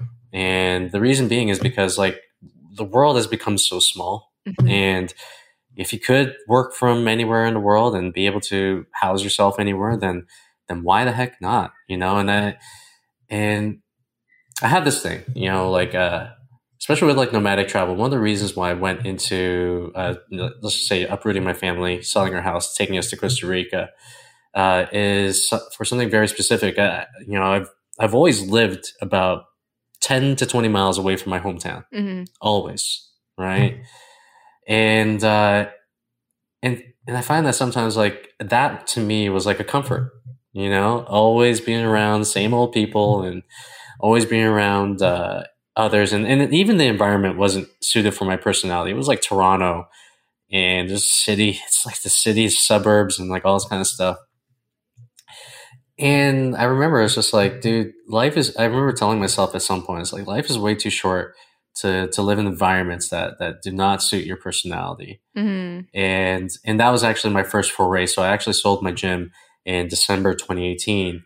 Good Thankfully timing. that gym is still alive. Yeah, I know. I'm like, oh, I just hope that for those owners that they're still able to keep it, still able to keep it, the doors open and whatnot. And they seem to be doing a good job with that. And I sold in December 2018. And then I maybe took like a month or two to kind of like figure out what I really wanted to do, because I wasn't done, I still wanted to do stuff. And then there's a couple of things. Number one, when I was going to start a business, I needed to be expansive. I needed to be almost like limitless to a certain extent of how I can grow it. And the other thing was I needed it to be virtual. I didn't want to be confined to a location whatsoever. And yeah, you know what? Living here in Latin America for the last little bit, just like everything, we got the good and the bad. I mean, the good is this environment and everything, but there's, if you always got to take the negative and the positive situations as well. So there's been like maybe we've lost a phone or maybe lost a laptop or two down here, and just have to deal with those kind of like little petty crime stuff. But again, it's just, I mean, man, I don't know what I'd be doing if I had to stay in Toronto for lockdown, man. Like I don't know. So is it still locked down right now? Yeah, it's still locked down. Like the numbers are going down. Now they're giving you the roadmap to opening things up again, but nothing has opened up yet. They're still in lockdown.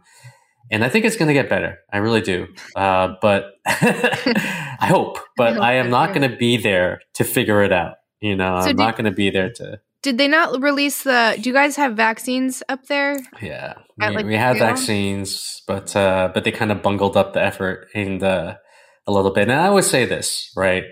With Canada, we're always about maybe 2 to 3 steps behind the United States.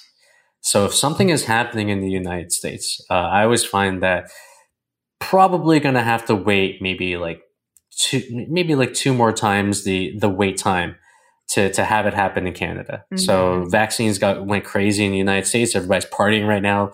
People are going to like the NBA games and whatnot. It's crazy. Mhm. And then Canada, people are like, now we're just getting past the point of having people like, vaccinated. Wow. And now we have enough vaccines for everybody. We didn't have enough vaccines for everybody. So yeah, it's a little bit slower in Canada, but now hopefully things are turning around. But still, who knows if we're going to be even staying there long term.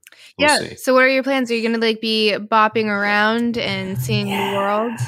Yeah, we're going to, we are going to be bopping. It's going to be amazing. Yeah. So, I was actually having this conversation, with this, real estate mentor. He's actually, we're living in his, villa. He's allowed their family to kind of like live in this separate casita.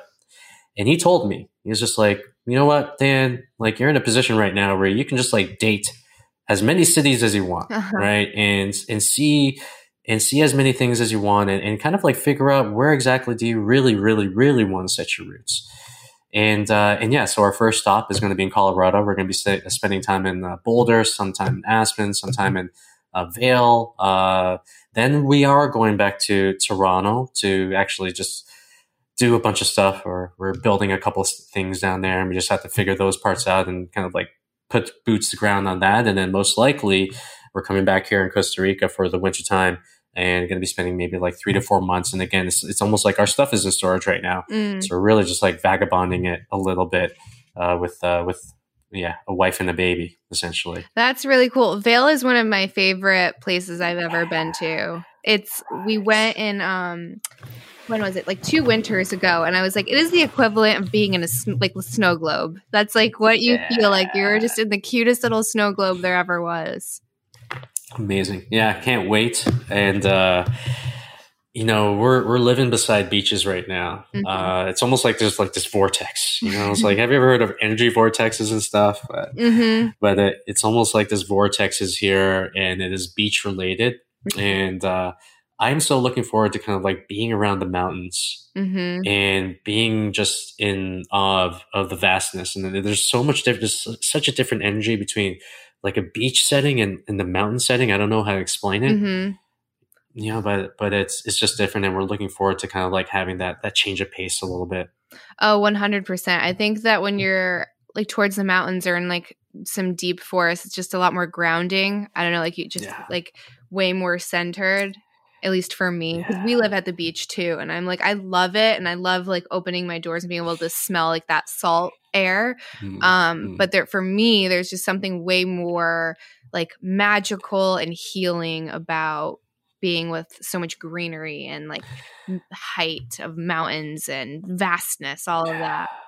Yeah. Just the aspect of being within nature and actually breathing in the greens that are around you. My friend was just telling me, is like, yeah, man, the plants are giving off sexual energy and all this kind of stuff. I'm like, dude, whatever it is, it's great. It's working, and you keep on doing it. And there is just something to be said about like walking through a forest without technology and walking amongst the mountains, and the almost like the change of effect that it gives your brain, It's I think they call it Shinryu-yuku or something like that. They call it forest bathing in Japan.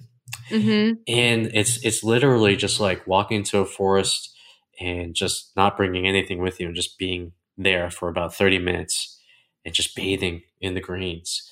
And we've been able to kind of like, down here in Costa Rica, everything is like open air, and you can't really like eat in air. Actually, this is the reason why part of the COVID situation down here has not gone too crazy, because everyone's out in nature. Everyone's like not confined inside.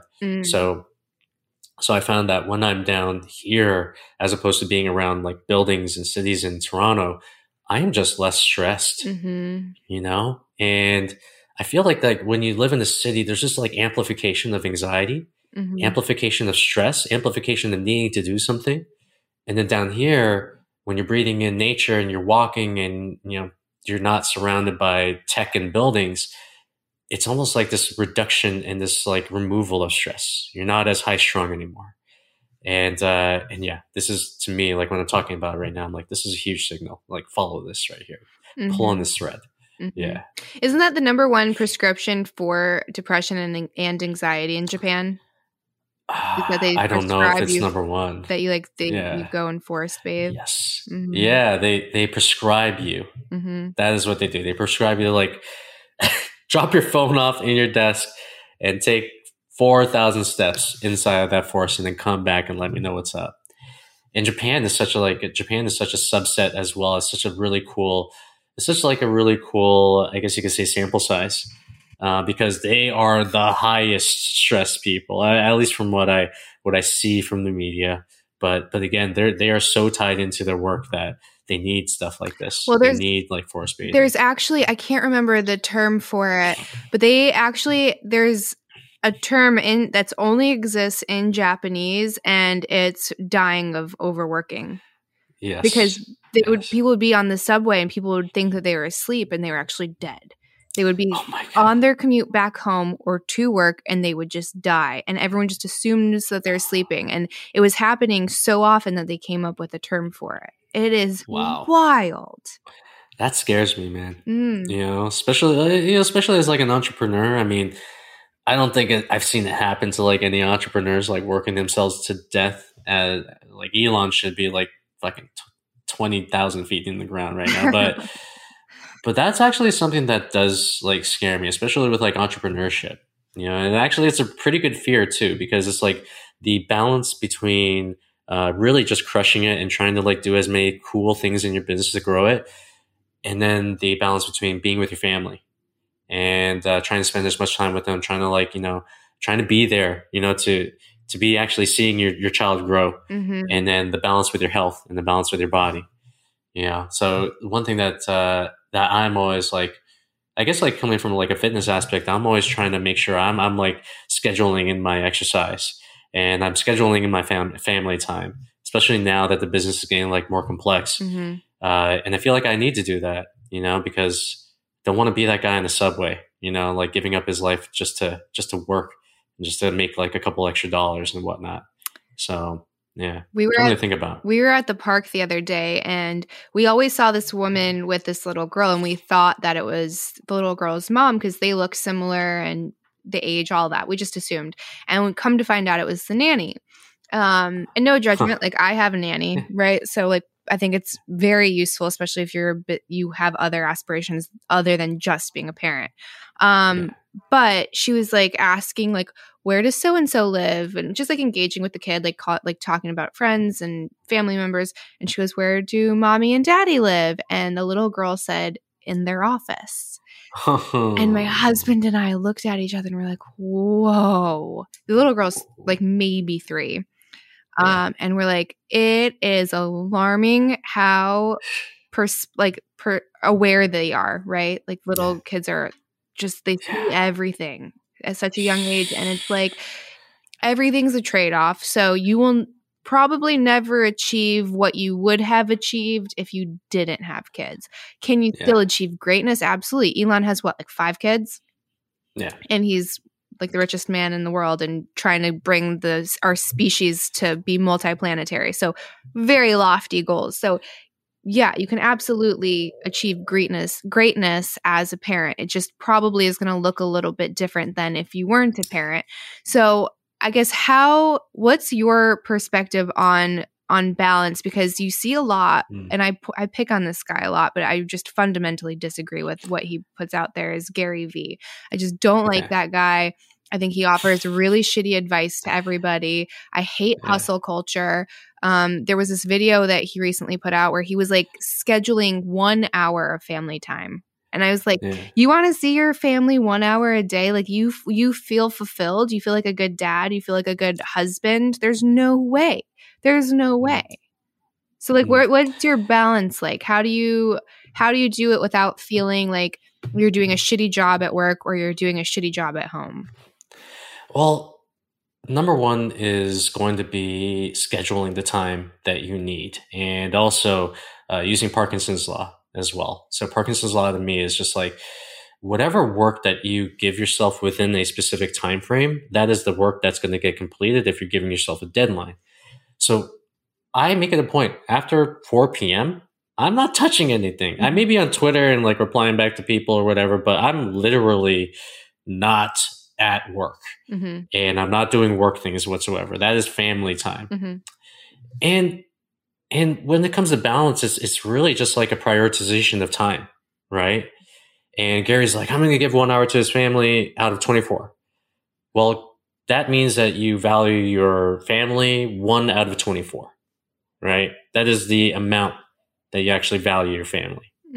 So whenever I look at a guy's priorities, I'm always looking at the schedule. And just if his schedule is like 99% like business, then guess what? That's the only thing that is 99% of what matters to him. So, men lie, women lie, but your schedule will never lie. So I look at what is prioritized and I make sure that my work time is my work time and no one can get in on it, that I'm scheduling in my workouts and my workouts are non-negotiables. And also I'm trying to create a business that is not about hustle culture. I don't want to say. It's not about hustle culture. It's not about like, trying to work like 12-hour days and trying to be as big as possible and trying to just like sacrifice everything in order to get a goal. I actually feel like you can, if you actually give it a bit of thought and strategically do it in a certain way, you can have the goal and you can have the lifestyle all at the same time. Right. And I don't watch Gary Vee that much. I do know like what his message is, but in general, like there are a great many ways in which to actually own and operate and grow a business. So I try to look for Archimedes' lever essentially when it comes to business. And for me, Archimedes' lever is actually having like really awesome people, like literally I have a COO, we have a team and my CEO is like, you should not be doing like any of the stuff you don't necessarily want to do. You should actually be pure on vision and creating. And that's all you're going to do. Right. So it's just having a team of people that can, basically have that, or that can actually, make you focus on the things that you're greatest at. So that gives you joy. And at the same time, you can cut yourself off and you can say, okay, enough is enough. I did my work for the day. I just have to go to the next day. And then just making sure that you're looking at your schedule and then understanding that your schedule is going to show you exactly where your priorities are. So adjust accordingly.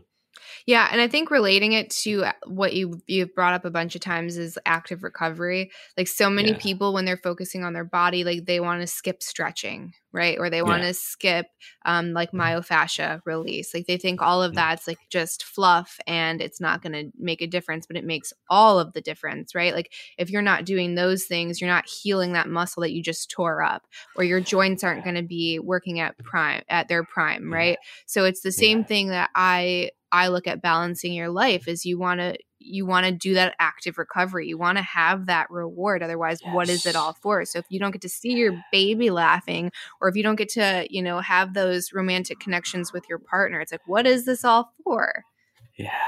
It's like, it's almost like, do you see your family as work or recovery? Right. Right. And especially with people who are addicted to work. Right. They're sad, they work. They're angry, they work. Something happened that was great. Okay, we're going back to work. And they just make their lives about work. And the thing is that like when they look at their families, they're like, oh my God, I got to put a bunch of time into this kid. I got to be active. I got to be present. I got to be away from my phone. And they're looking at all of these kind of things when the reality is that when you actually become, let's just say, a parent who is willing to show up, to be the best parent that they can possibly be, that brings in itself the rewards. And part of the rewards is no therapy for your kids. Hopefully no therapy later on in their life, hopefully. But the other thing is this immense amount of connection that you have with your child and with your spouse. And that itself is almost like soul active recovery for your soul. Because like at work, you're not necessarily getting loved. You're not necessarily getting hugged.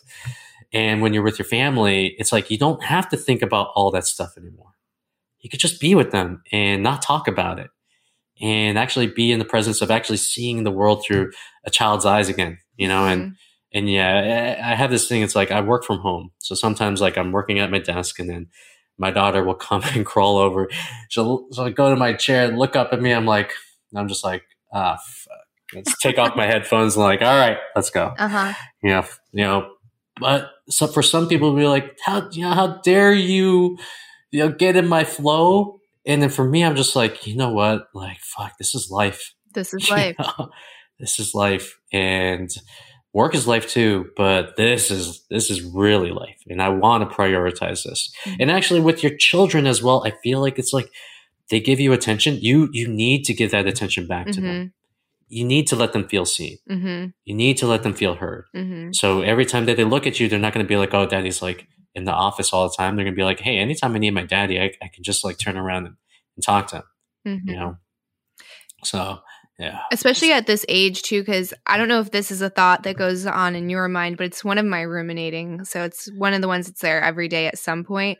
And it's like, you don't know which memory is going to be the first one because we're not there yet. We're approaching first memory territory, and it could be anything. It could be something that is negative, scary. It could be amazing, right? And I want to do everything in my power to make sure that first one is a good one, or at least a neutral one. I don't want it to be like I was reaching up for my mom and she was on her phone. Like, oh my gosh, like that would be like a dagger. I wouldn't be able to handle that. So just being like hyper aware of that fact, I think helps a lot. And I don't want to be like you said, I don't want to be the one that's like, I can't go to them right now because they're in the office. It's like, no, if you need me, I'm here. What's up? And there are definitely moments where I'm in the flow of something and he comes up and I'm like, oh man, I was really doing something and I was making some great work. But like in that moment, I get to decide what's my priority, and it's going to be him, right? Yeah, unless it's like an emergency on something else and he is not in an emergent state, then sure, like that's different, but he's going to be the priority.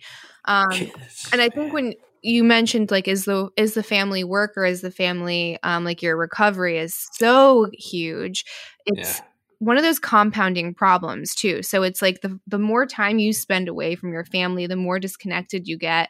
And then I think with that comes a lot of fear and anxiety because you're like, I don't know these people I'm sharing my space with.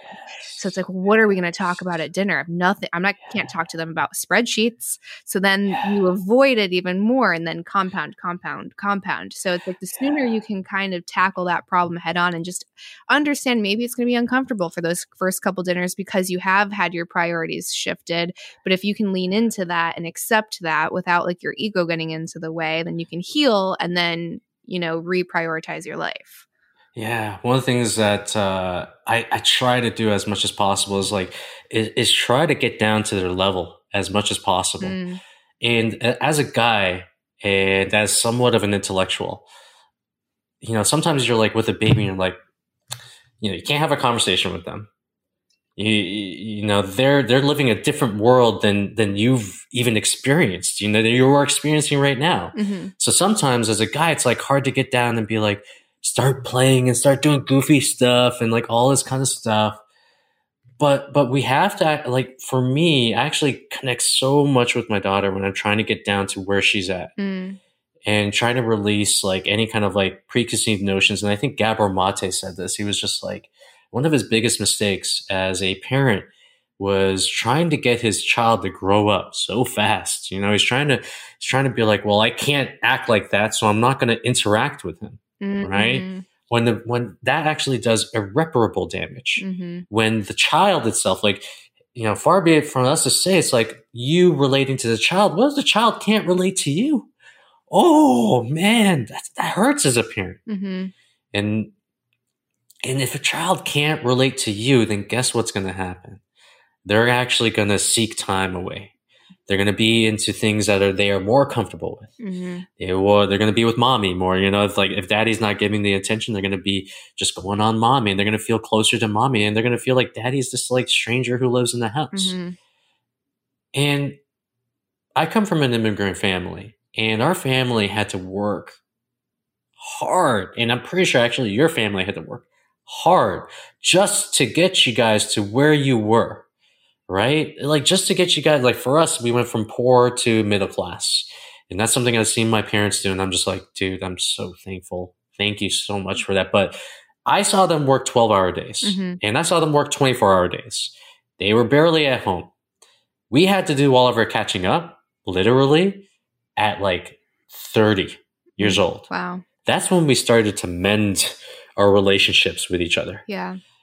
And now we're talking every single week and all this kind of stuff. But the thing is that like, if you have a chance to like be there as much as possible for your kid and to create your schedule and to create your life to actually have like a parent, and if not two parents, you know, around, oh my God, like I feel like that kid will be a lot more well-adjusted. I feel like they're going to be a lot more confident, a lot more secure in themselves.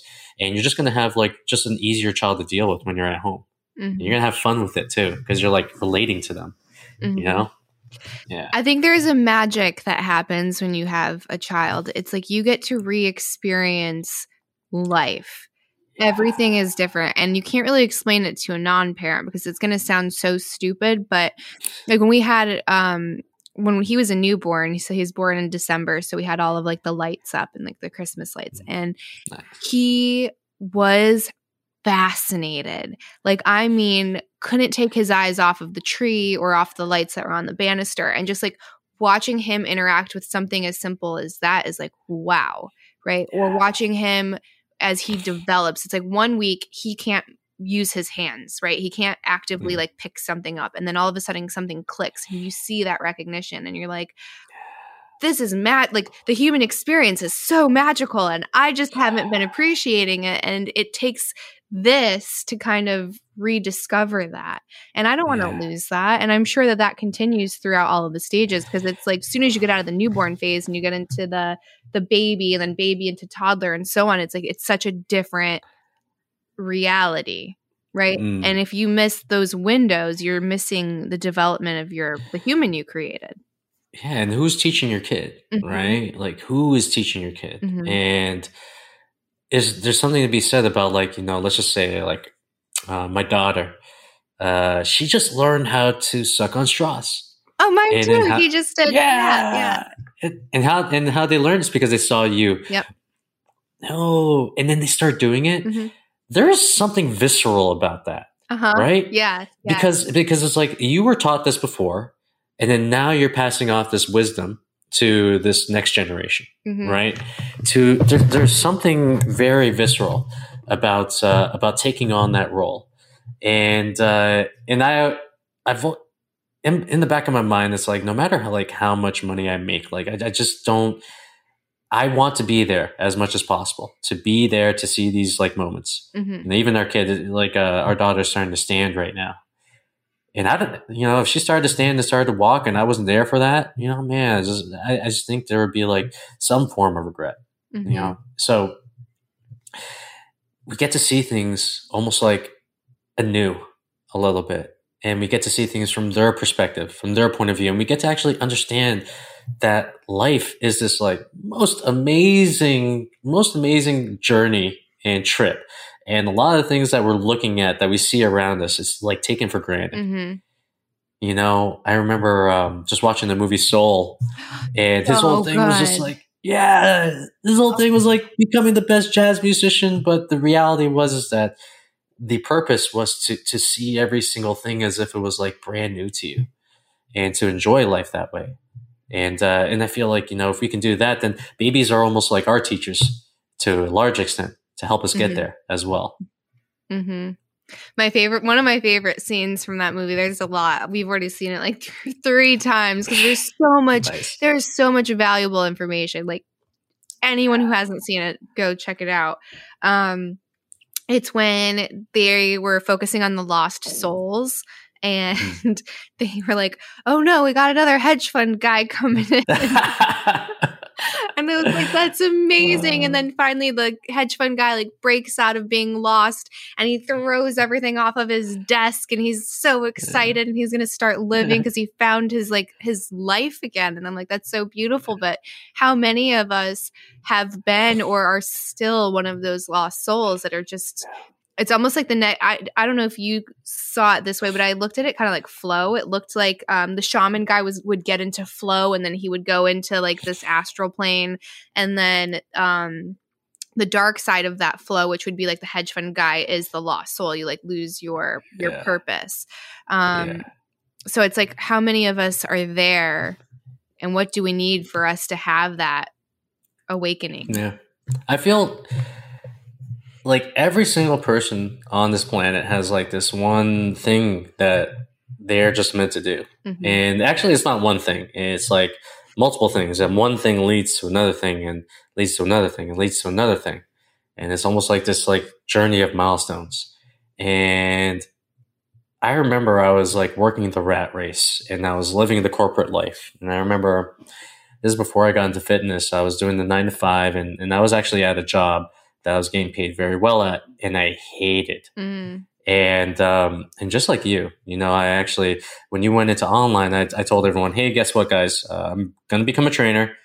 And everyone's like, no, don't do it. You know, like, and I was just like, I feel like I'm pulled to do this. Mm-hmm. It's actually quite easy for me. I love reading about it. I love learning about it. And this was like 18 years ago when training is not the Instagram models. It wasn't as like sexy as it is right now. They actually saw personal training as like a side job. Mm-hmm. It was, I think it was like, it's almost like in the 1990s or just the 2000s or something like that. But I ended up going into training and loving it. It's almost like that thing where you're doing something and you look up at the clock and you're just like, holy crow, like where did all that time go? Mm-hmm. You know, like, and that's one of like those signals of flow that I just love. And I remember after kind of like taking that choice, and I don't want to make light of the choice because the choice was so hard because everyone's telling me not to do it. And I was going to make less than what I was making. I was going to take a very significant pay cut. And I was just like, well, fuck it. I got to do this. And I don't know why, but I feel pulled to do this. So I ended up, when I ended up doing that, it is almost like you're not an imposter anymore. You're not a fraud. You are literally doing something that feels just so good to you. And it's actually helping other people. Mm-hmm. You know, I felt like my other job was actually hurting other people. So we were selling high interest loans to like people. And I was like, that's like the most biggest embarrassing job I've ever had in my entire life. Mm. But when you actually do something that you feel like you're being pulled on this earth to do, it gives you energy. It gives you a sense of fulfillment. It gives you a sense of purpose. It gives you a sense of mission. And yeah, there are some people out there who just, you know, out of fear, out of doubt, will this work out? Mm-hmm. Out of comfort sometimes, they just have a hard time trying to make that choice. But if they're willing to kind of like abandon the ships and really just like create a plan where I'm going to do this for 1 year, I'm going to really try at it. And if I freaking suck, then I can go back to what I'm doing. Mm-hmm. If they can find themselves to do that, I swear to God, like I've never seen anyone do that and look back with regret. Mm-hmm. Yeah, that pull that you get is so interesting because I've had a similar one as well when I was trying to make pretty big decisions for my life. And you could sit there and make a list all day, but that doesn't really make a dent in the reality of making that decision. All you can say is, I really feel like I have to do this thing. And then when you step into it, it's like, wow, like this is the most authentic decision I've made. I'm like finding who I am. Mm-hmm. And then that's when you're just like, you're truly happy on like a different level that you didn't even know you could be at. Yeah. I feel like when we make these decisions, and this was actually something that I was going through, kind of making this transition. And these decisions are going to come up at the pinnacle moment. So like, when you're feeling the most comfortable with something, let's just say even for me, it was training. I was feeling very comfortable being a trainer in a gym. Then I had that pull that I said, okay, well, we got to go off on our own. I don't really want to go off on my own. I'm making a lot of money right now. You know, like you get these pulls at certain milestones. Mm-hmm. And it's almost like you have to trust yourself. You know, all right, let's do this. And I actually say like sometimes to make these decisions, you have to pretend like everyone in your life has passed away. Wow. Because it's weird, right? Because we carry around these parental, these familial and cultural, almost expectations of what we should be doing. Mm. And when people go into certain areas of life and go into certain vocations, is it really their choice, or is it because they've been trained to want to be in there? Right. Mm. So when we make these decisions that are going to fulfill us to the nth degree, and we're really going into something that's passionate, but is also a big risk, you almost have to pretend as if like, okay, so if I was going to make this decision and no one around me, and I didn't have to live up to anyone else's expectations around me, what decision would I make for myself? And I had to do that actually, like, I had to do that, to become a trainer, because my family was kind of like against it, which is fine, totally cool. But at the same time, like, it's almost like I had to release those expectations of my parents to go into something that I felt was going to truly fulfill my soul. And especially culturally, I don't know. I can't speak for Japanese people. I can speak for Chinese people. And I've heard this a lot from people that live in India, is that there's so much parental pressure. There's so much cultural pressure to do certain things, to be a certain person. Mm-hmm. And for us to break out, actually, I think that for us to be full human beings, we have to break out of these expectations of culture. Mm-hmm. We have to break out of these expectations from family and really do things that we feel pulled to do, as long as they help other people and are to detriment to others. Right. Yeah. Oh my gosh, I couldn't agree more. It's like stepping into your authentic self it's impossible when you have everyone else's version of who you should be weighing you down. And it's tough because even without like realizing it, us as parents, right, we are trying to do our best. And I think most of our parents tried to do the best with what they had, and they didn't know what they were doing. So it's hard to separate, like, is this me or is this my mom's stuff? Is this me or is this my dad's stuff? Is this me or is this like what everyone says is to be like a good little contributing member of society's stuff? And I feel like deep down, but it's scary because if it deviates from any of those things, then you fear the consequence of that. And it's like, if you're a risk averse person, how do you overcome the fear of that and then make that decision to be authentic? Because for some people, it might be better to sacrifice yourself, like who you want to be, than to take that risk. Yeah. And like you said, you actually have to get rid of the old. It's always like you have to get rid of the old you. Mm-hmm. And that can be scary for a lot of people because like we all lean on crutches. Mm-hmm. We all lean on certain things that make us feel comfortable. Mm-hmm. And whether that's like that we're identified in our culture or identified with being good mama's boy, good, daddy's boy, or whatever it is. Yeah. It's like we have to let go of that version of ourselves in order to become the version that we feel is like possible. Now, how do we get over this fear? I don't think it's about getting over that fear. I think it's about perceiving and managing it. So when I think about the fear, if I can actually put down the fear in a more realistic way, then it makes sense to me. And I'm a little bit more on the analytical side. Mm-hmm. So for people who are analytical, maybe this works for you. And I like to say, okay, cool. If I do this, what's the worst thing that could possibly happen to me? Like literally write it out. Mm-hmm. Okay. People will leave me. I'm going to have to I'm going to have to sleep in my parents' basement, have to move back with my parents or whatever it is. Like, what are all the things that are the worst possible situation that could happen as a result of making this extremely scary decision? And then you write those down. Mm-hmm. And at least you have them on paper and not inside of your brain. Because when they're in your brain, what happens is that they will eat you alive and they will destroy you. And they will cause you not to do the thing that you want to do. Mm-hmm. So after you get analytical and you say the worst case possible, you make it as real as you can, then I would go into, okay, well, cool. Like, what's the best possible thing that could happen? Like if I put everything into this 100%, and I worked every day and I just focused on getting better and focused on figuring it out, what could happen? What's the good things that can happen? Oh, well, I wouldn't feel like I'd be going to work every day. I'd feel like I'm just like taking a vacation because I'm doing something I freaking love, or I feel like I'm actually helping people.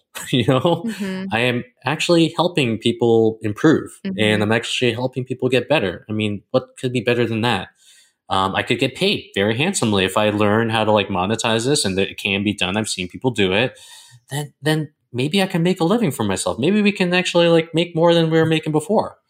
And at least make that part real. And then afterwards, what I would say is like, okay, well, cool. Now, what has to happen in order to make this happen? What do we got to do? And actually, let's peel back. What's the goal right here? Is it to change jobs? Is it to, what is the destination that would have you feeling really good? What's the motivations behind that? And then what are the obstacles that are going to prevent you from getting to this goal? And then what are solutions to getting over this? What's the plan to get over each and every one of these things? And then what we're doing is like, we're literally making this as real as humanly possible. So it doesn't feel like this dream. It doesn't feel like this vision. It feels like it's actually like possible. And it's just, you're never going to get over the fear. Yeah. The only way to get over the fear is to literally do the thing that you're fearing to do. The anticipation is the worst part. Yes, the anticipation, and also like the building up in your brain of like how hard it's going to be, how much change there is going to be, right? Yeah, the fear is literally everything that's going on up here. And then once you start actually taking action towards it, start seeing results, then almost like that fear dissipates, and then it turns into okay, well, like how can I grow this? How can I make this better? How can I scale this up a little bit? Yeah, and you kind of have to say, when you're doing like that cost benefit analysis, it's also on the opposite end too, right? Like, what if I don't? What's the worst that happens if I don't? Am I going to be on my deathbed and think that I lived this fraudulent version of myself, right? And to me, that's the worst possible outcome. So there's nothing scarier than that. So if you feel this pull, and like you said, it's not hurting anybody, right? You're not doing anything devious, or devious in a bad way. Yeah, I've lived my life with that tenet. It's like, am I going to look back on my life and regret that I didn't do this? Right. I mean, if this is the only life that we have to live, that's going to suck so bad. So my whole life has almost been around, okay, well, am I going to look back on my life and regret not doing this? If so, we got to do it. Yeah. Yeah, that's great. Yeah. Well, this has been amazing. Yes. Thank you so much. Do you want to tell the listeners where they can follow you and how they can support you, and any like projects that you might be working on? Absolutely. So we have the High Performance Founder podcast. That's a podcast dedicated to entrepreneurs who want to build high performing bodies in a way that actually gives you the least amount of stress and the most amount of ease. So that's the podcast. So if you're listening, please go there. And then if you want to find me, go to one of two places. I'm on Twitter a lot, as Candace, as you know. So I'm at twitter.com/fitfounder. And my main website is highperformancefounder.com. You can find me in any of those three places. And Candace, this has been an incredible conversation. I'm so glad I had this with you. Me too. I really enjoyed it. I really, really enjoyed it. Yeah, I'll have to have you back on and check in on you. Absolutely. Right. Absolutely. Well, that's it for this week's episode. If you enjoyed the podcast, please, I need your help. So the number one way that we can guarantee the success of this podcast is with you. So if you could simply leave a 5-star review if you enjoyed the content, share it with a buddy, or go and click that little link that says Buy Me Coffee on chattingwithcandace.com. All of those things help out a ton. And as I mentioned in the beginning of the podcast, all of the funds get directly put back into the podcast to help it grow and be its best and highest version of itself. I couldn't do this without you. I love you all. Have a good night.